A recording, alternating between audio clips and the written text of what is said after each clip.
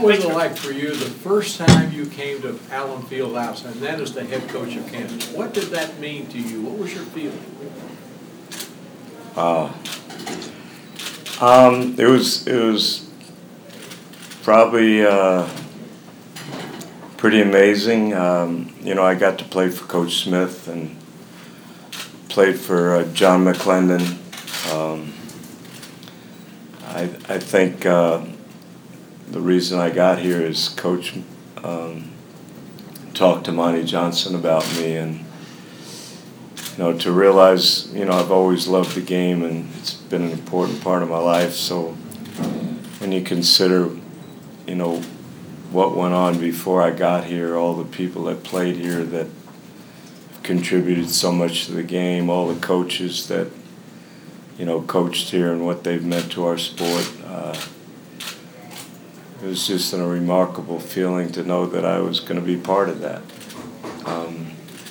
And I remember the first game I was fortunate enough to coach. I went up in the stands and met people that have been going to KU basketball games since the first year. I had the same seats and had this love for the game. My first experience here wasn't the best. I was a sophomore at North Carolina. I got to sit in the second row. I had just played in the Sunflower Classic, and at K-State, my seat was so far removed from the real bench that I didn't get there in time for timeouts. And I called my mom, and I was a little disappointed. She said to hang in, so when I came here, the bench was actually in the stands, so I was on the second row. And when Coach called my name to go in, when Coach McGuire called my name to go in, it took me so long to take off my britches that I think I missed half the time that he allowed me to play. But things changed when I became the coach. I could decide who played and who didn't. After being hired as coach, what was your first impression of this building then? I mean, you'd been there before, but what did you think of Allen Fieldhouse when you became coach? I think if you looked up in the dictionary what Fieldhouse, they'd probably say Allen, beside it. It's just probably exactly what you imagine every college arena should be like. And then to see what's been done to it since I've left. I've been fortunate enough. Bill's kept me in the loop and brought me back numerous times, but the fact that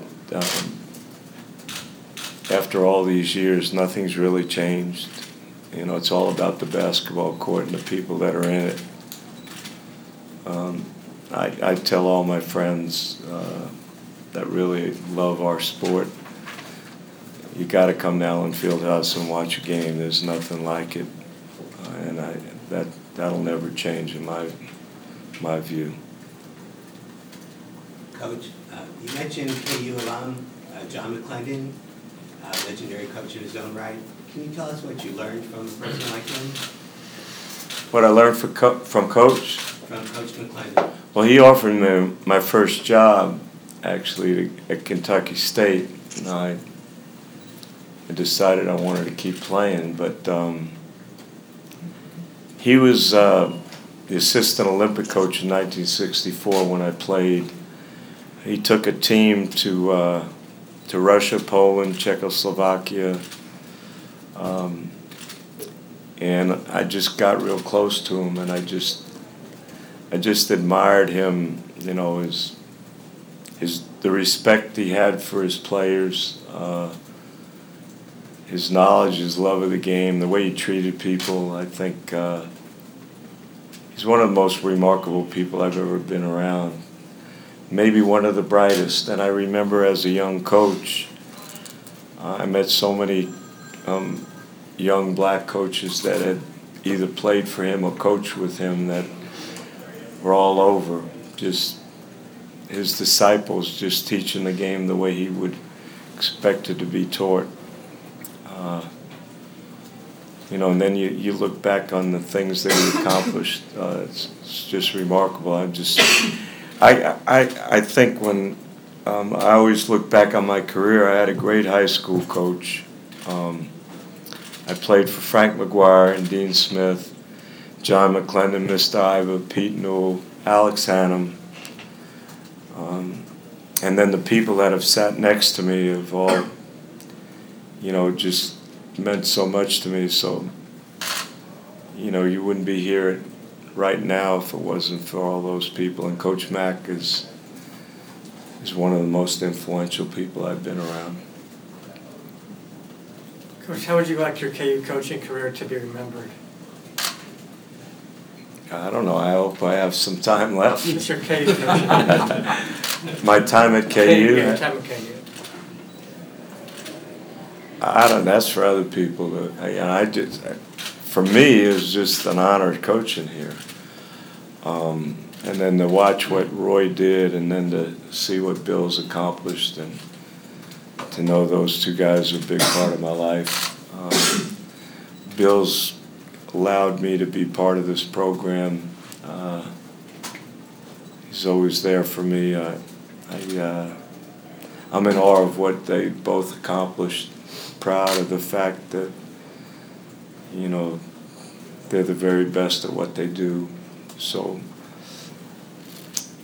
I think looking back, though, if I look at the players that played for me and the coaches that coached with me and what they've done and what they've accomplished, I think that's the thing I'm most proud of. I wish, Ed was around. I think back on the last game that I was able to coach, and I remember after we won, I was looking around for Ed, because I thought, how many dads are going to be able to watch their son do what Danny did and be sitting there right there and being a part of it? I didn't think anything could be any better than that.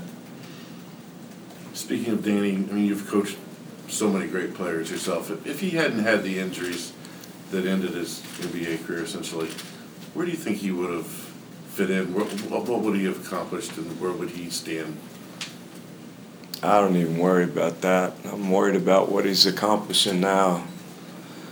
But he was the best college player ever in my mind. If you look and think about national champs, and you look at what he did and the things that team went through, and it's unbelievable. I think he could have probably won 3. 86, everything went wrong. Guys fouled out. He only played 20 minutes. Archie tore his knee up. If Archie would have been healthy, the next year we would have won, in my mind. And then we finally won in 88. I always look at it, he should have won 3 if he had a better coach. But he had a phenomenal career. And I thought he had a great pro career, but when you have 2 ACLs, at the time he had them, if you have an ACL now, it's not career-ending, or it doesn't really debilitate you, keep you from doing things that you're capable of doing. So that's obviously something that, set him back. But I'm just so proud of what he's done, and I'm excited for what he's going to be able to do at Wake Forest. Got about a minute, guys. How much do you enjoy being back in the college game at SMU? I'm 74 doing this. I've been stealing a long time, so I love every minute of it. Games, I say this all the time, I don't enjoy games. Always worried that maybe we haven't prepared kids for things that they might see. And then, when you're at a college coaching for as long as I was, there were a lot of things I needed to get up to speed. And, having Jarence and Tim with me really helped me. But I love practice. I love being around young coaches that want to do what I've been able to do, and then be around players that, really want to be taught and get better. And SMU's given me that opportunity, and I feel very fortunate I'm able to do this, and I'm hopeful that I can do it for quite a while.